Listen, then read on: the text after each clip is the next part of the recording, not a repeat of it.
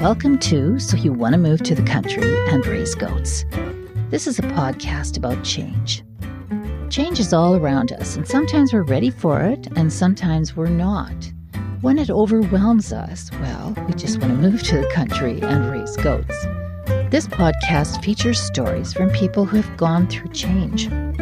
We hope that their insights will help you better understand and deal with the changes in your life. I'm Peggy Koenig, and along with my co-host, Catherine Greiba, we chat with insightful people with interesting change stories. We hope you enjoy our podcast.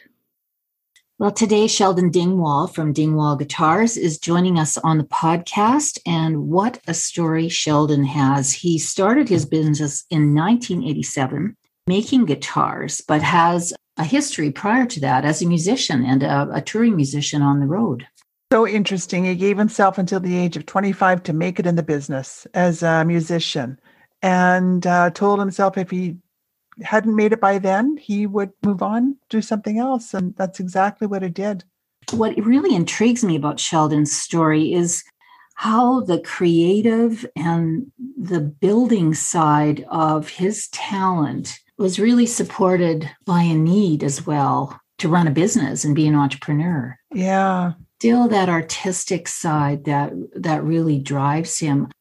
He's been very successful. He is renowned in the music world. A lot of endorsing artists who use his bass guitars. I think they're just beautiful. They are beautiful instruments. You know, it's so true what you say about him melding creativity and business. And I think many people going into business have an area of specialty or a technical skill or something they're really good at and try to make it in business. But there's a whole other side of running a business that's very different. And it just seems Sheldon has been able to make it work, and very successfully. Yeah, very successfully. Thank you, Sheldon, for being on the podcast. It's really great that you could join us today. Thank you. I'd like to start this story back when you were 5 years old, and that's when you really started with music. You learned the piano, and then I understand you moved into drums and then took up the guitar when you were 12 years old, and then eventually actually pursued a musical career and were a touring musician before you became a creator and then a business owner. So I'd like to know what that change was like for you to move from a touring musician to being a creator or a builder, and then to start your own business. Like, what was motivating? What was going on there for you? That's interesting. I had made up my mind that if I hadn't made it in the biz by the time I was 25, back then I thought 25 was ancient, and so if I hadn't achieved my goal by 25, that's it. I'm done. I'm going to do something else. And, I was really fortunate to grow up in Saskatoon and be aware of Glenn McDougall with Fury Guitar. Glenn was the very first manufacturer of electric guitars in Canada. So, and he did it in a 2-car garage. So it wasn't a huge operation, although his production numbers were actually really, really respectable. But that first hurdle of, could I build guitars? I didn't have to jump over that hurdle because I saw Glenn did it. And if one man can do it, so can another. Maybe if I would have grown up in Nashville, I would have looked at Gibson and went, well, I could never do that. It's too huge. So, Right. So the process of the fear of, can it be done? I didn't have to deal with. And so then it was just a matter of having inspirations, and I think my first inspirations were, to be honest, advertising. I came up with some ad ideas. They were terrible, but that kind of inspired me to go, well, yeah, I'd really like to make a product and have cool ads. And I met my now ex-wife, but soon-to-be wife back then, and that changed my perspective and accelerated. I left the road when I was 24 rather than 25 because I saw a better future elsewhere. I have a question about this, Sheldon. So was it the desire to make cool ads versus a desire to build a better guitar that was your interest at the time? I actually think about this a lot. Up until 5 years ago, I never considered myself an entrepreneur. I considered myself a do-it-yourselfer. And a do-it-yourselfer's mentality is, man, this tool doesn't feel good in my hands. What could I do to make it feel a little better? And so you tweak it. And when I was riding heavy into mountain bikes, as I was riding my bike, I'd be thinking about, this would be so much better with a set of disc brakes. How can I make disc brakes work with this bike that was never designed for them? And so I would design parts for my bike. When I played drums, I would come up with improvements for drums. So it was to build a better guitar, but it was kind of more personal than that. It was what would I like to see, what's not available, and how could I make it? And that was exciting to me. So Sheldon, how did it move from building a better guitar to starting a business? How did that happen? I mentioned I didn't consider myself an entrepreneur, but when I look back, I had a record company when I was 20, so that I could produce my own records. And I remember being this 20-year-old kid in my parents' basement, calling on their landline to CBS Records and trying to sound important and businesslike, and actually talk them into printing records for me. And so, but to me, it didn't really seem like a business. That was just what I had to do in order to get records out. And the same thing with guitars. It wasn't so much, I didn't start a business to be in business. I started a business because there was no other place to do it. I couldn't get hired in Saskatoon. Boy, those are pretty big moves for a very young man. You seem fearless. And is that true, that you see something that has to be done and just do it? If it's exciting, the excitement outweighs the fear. And I think vision comes into play a lot. My brain is wired to be quite visual. And so, I think anybody, if you can visualize the outcome, then that takes the fear out of it. It's when you can't predict the outcome that the fear steps in, or if you predict the outcome to be negative. Right. Well, Sheldon, you said earlier that you only really thought of yourself as an entrepreneur maybe 5 years ago. I had to be told. So could I say then that you were an accidental entrepreneur? You ended up with this business. You ended up with presence in the whole guitar making industry. Was it accidental? Yeah, I didn't coin the term, but I use it a lot. Happy accident. And so happy accident. Yeah, okay. A lot of there indirectly. I was thinking about creativity recently, and creative thoughts. To me, they're like vapors. And, they don't have substance. And so the process for me of creating a solid is to try and capture these vapors and turn them into a solid. And so there are all kinds of ideas floating around. And if you're too focused on life, you won't pay attention to them. And so for some reason, if there's an exciting idea, I'll latch onto it hard and do everything I can to turn that into something physical. That's intriguing that, that very creative mind of yours, and yet starting a business, running a business, keeping it going, expanding a business takes, another side of your brain. There's a whole other part of running a business that's perhaps not the creative part. How was that for you? The whole, the payroll and the mechanics of running a business. Glenn McDougall had a saying that I never forgot. He says, to be in business, you have to have a high tolerance for sheer terror. And I totally agree with that. It's true. And I think the secret for me, so Saskatoon used to be a very affordable city. When I was in my 20s, I lost an entire group of friends because they all traveled west to greener pastures. And I remember at the time wondering, are we going to be the next Newfoundland where, the fishing industry crashed and then the whole province went with it? And it was looking that way for the longest time. But in that, and if you follow any art movement, there's usually a coinciding economic situation that allows artists to live cheaply.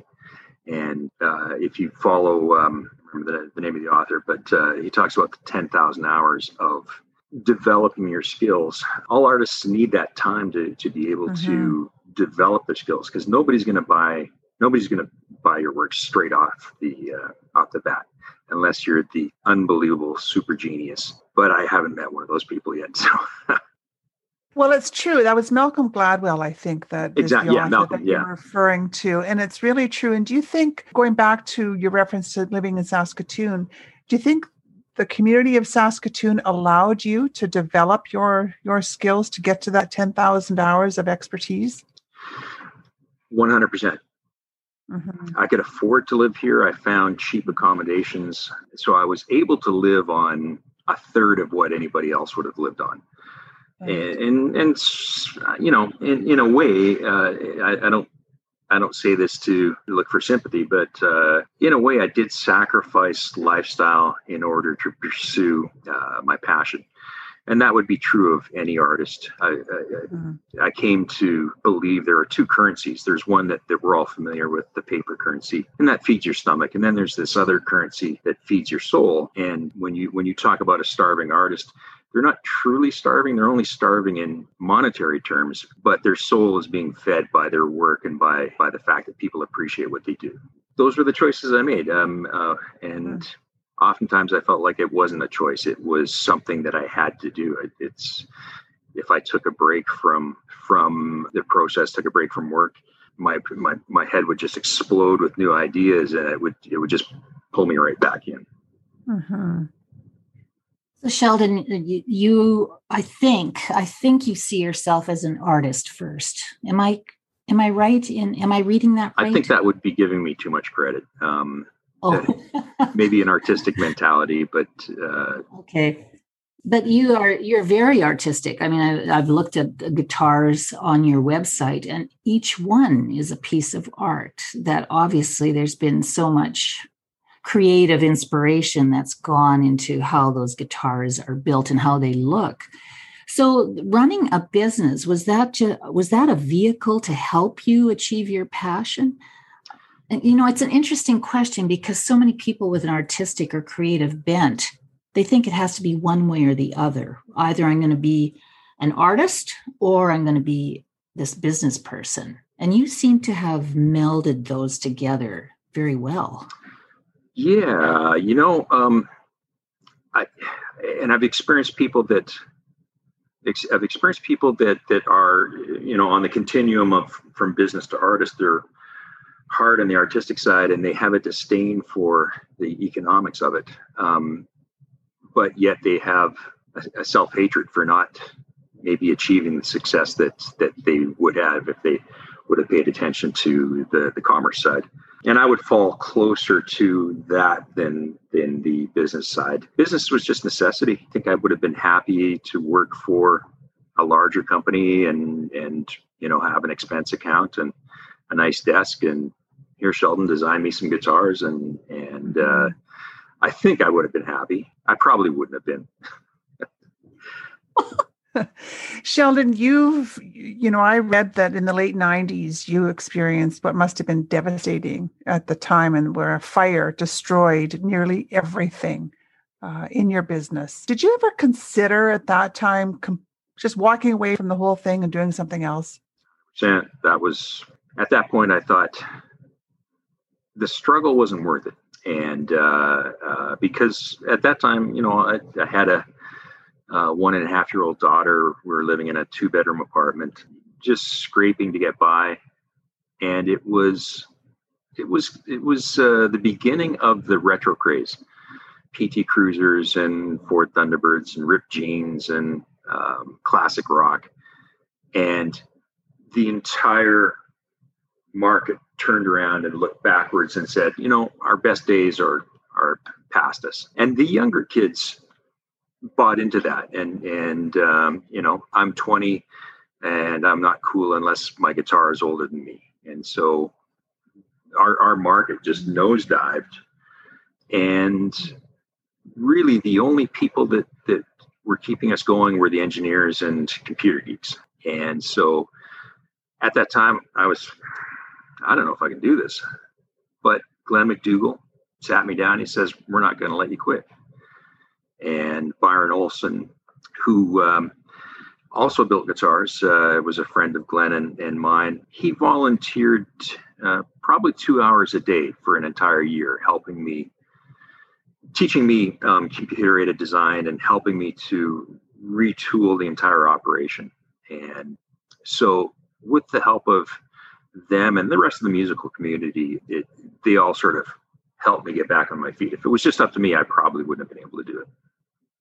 So Sheldon, it sounds like you've had some really good mentors or role models that supported you as you've moved through this journey. Still do. I use the 5-minute journal, and every day I write down gratitude. And almost every day I think of the people that I'm surrounded with that are just great people that just want to help, and they're supportive, and man, it makes life so much better, easier just to have that support network. So all of the changes that you've gone through as a result of being an artist and a business owner, have those changes had an impact on you, on your personal life, or vice versa? Has your personal life had an impact on your entrepreneurial, creative side? It's been both. Prior to COVID, I would be, every month I would be probably away out of the country for at least a week. And so it's pretty hard to get anything done in your personal life when you can't even remember where you were last month or where you're going next month. So COVID this year has been a focus on, okay, what are my blind spots? What stones am I throwing in front of myself that I'm tripping over? And what do we do about it? And so in uncovering that, man, I'm seeing all kinds of connections between how I interact with my customers, how I interact with my employees, how I interact with my personal relationships, and each has a strength and a weakness. I would fall into the people-pleasing category, so that would come out of my personal life. But it's been hugely successful for the business because I've spent so much time trying to please my customers, and we have customers with Dingwall tattoos and with collections of our basses that range in our core customers have been described as cult-like. I believe it comes from I'm an outsider to the bass world, and so I've spent 25 years studying bass players, talking about our instruments, their likes, their dislikes, and so I, without really even thinking about it, amassed quite a knowledge of our customers, which allows me to intuitively make decisions which connect with them. And I apologize, I got off on a tangent. Well, let me just pick up on that, Sheldon, because you talk about your weaknesses and not ignoring them, but that's not easy to do, to hold a mirror up in front of ourselves, because it can be, there's could be some flaws, imperfections, even some downright ugliness that's showing back in the mirror. Yep. And that's not easy to do. How did you work your way through that? Well, I'm still working my way through it. I had a hour-long conversation with an employee yesterday, almost like a 360 review. What am I doing wrong? Where am I causing problems? Shame is this hidden. I think we all have it to a certain degree. Shame is this hidden demotivator, and it really chains us to our past. And I think I'm very lucky to have had very loving, very balanced parents. And so when I realize that I've done something really stupid and unintentional, I feel bad about it like anybody else would, but it's not as paralyzing. So, but there are still fears I need to face. And every day I think about them and go, man, these knee-jerk reactions, I know they're the wrong approach. I know they're hurting me. I know they're hurting the people around me. and I just don't have it in me to overcome them yet. Sheldon, it sounds to me like you are have undertaken a process of introspection. Like it sounds like you're really looking at yourself and who you are. Has that always been the case for you, or was there some pivotal event that took you down that road to actually put the mirror up and start looking inside? I think it would always be there. I would default to the introvert side, and I guess it's always been there, but I can't really answer that question. I don't think wow. When a 25-year marriage breaks up, I think anybody would be well advised to spend a lot of time thinking about that and try and figure out what went wrong. And with the attitude of, well, I know what they did wrong, but what did I do wrong? Mm-hmm. Yeah, exactly. Yeah. So Sheldon, as you're going through some of these changes, and you're right, a marriage breakup is very difficult. How would that have impacted, or any changes you would have gone through as a result of that? Has that impacted your either creative and or business self? It forced me to take a harder look at the people-pleasing side. I mean, I grew up in a family. My father was a minister. My mother was a nurse and an organist and a choir leader. My sister was a choir leader. So it was all in service. And so in that upbringing, that's where you want to please people. And it's a good thing. And you get rewarded for it. But in business, it's not quite that gentle. So you can attract people into your life that maybe take advantage of that, and I certainly had. And I'm not casting judgment on them, but I certainly made life more difficult by not being more selective with the choices of people that I allowed in. And we all are different. We all have different needs for support. And once I started becoming more selective, life started to get easier. So Sheldon, are there some key things that you've learned about change that you could share with our listeners? Yes. It seems like there's an inverse correlation between planning and adaptability to change. And if you look at the spectrum, the people that are most adaptable are the people that don't plan at all, and they just go with the flow. And there's an upside and a downside to that. And then the people that are rigid planners at the far end of the scale, I would think that their planning is done out of a sense of fear, trying to predict the future, trying to control the future. And humans don't have that ability. And so somewhere in the middle where, I mean, you need to plan in order to achieve any goals, but the plans need to be fluid enough that you can adapt to change. And the more adaptable to change you are, the more able you're going to be. The less fragile your plans are, the more you're going to be able to be resilient and overcome. And an example of that would be, we are often faced with challenges I see people faced with challenges and they just give up. I guess I see myself doing that too in areas where I have weakness. But having, with any challenge, there's very little thought it would take to come up with 5 solutions. And so if you fall in love with the first solution, you'll never think of the other 4. And that's a hard fall to fall out of a solution that you're absolutely in love with and find out it doesn't work. So I'd much rather be dating 5 solutions than falling in love with one. Good analogy. So true. Well, Sheldon, this has been terrific. Thank you. And, just as a citizen of Saskatoon, it's been really a pleasure to watch your success. What's next for you? I've been in the business long enough to see you don't get opportunities often.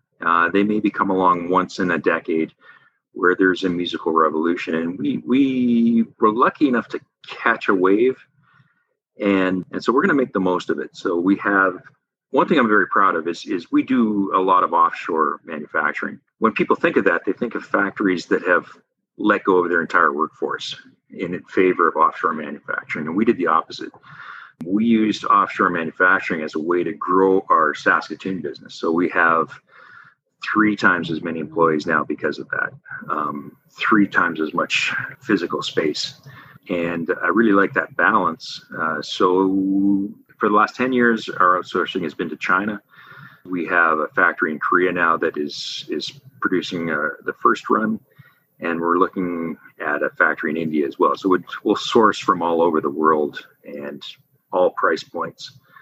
There's still a lot of the world that we haven't been able to get into the markets, and so that's the goal. South America, Indonesia, Africa. Looking forward to expanding our reach. I think that's wonderful. And I know that you're going to continue to be inspired and have all these creative ideas to create these really beautiful guitars. I don't know what it is. I think people who play guitars, of course, are looking at the sound and the technical aspects. I look at how beautiful they are. So I'm focused on the beauty, and they're beautiful, Sheldon. Absolutely beautiful. Yeah. The musicians focus on the beauty too. Yeah, ugly guitars don't get picked up off the wall, and so it has to attract the visual first before it even gets played. Well, this has been just an absolute pleasure, Sheldon. Thank you so much for joining us. Thank you very much. If you've learned just one thing about change while listening to this podcast, please subscribe on Apple or Spotify and share with a friend. This episode recorded via Zoom audio. Producers Peggy Koenig and Catherine Greiba. Executive producer Koenig Leadership Advisory. Theme music La Pompeii, written by Chris Harrington, music publisher Invato Market. For information on this podcast and to purchase some fabulous goat merchandise, please visit www.getyourgoat.ca.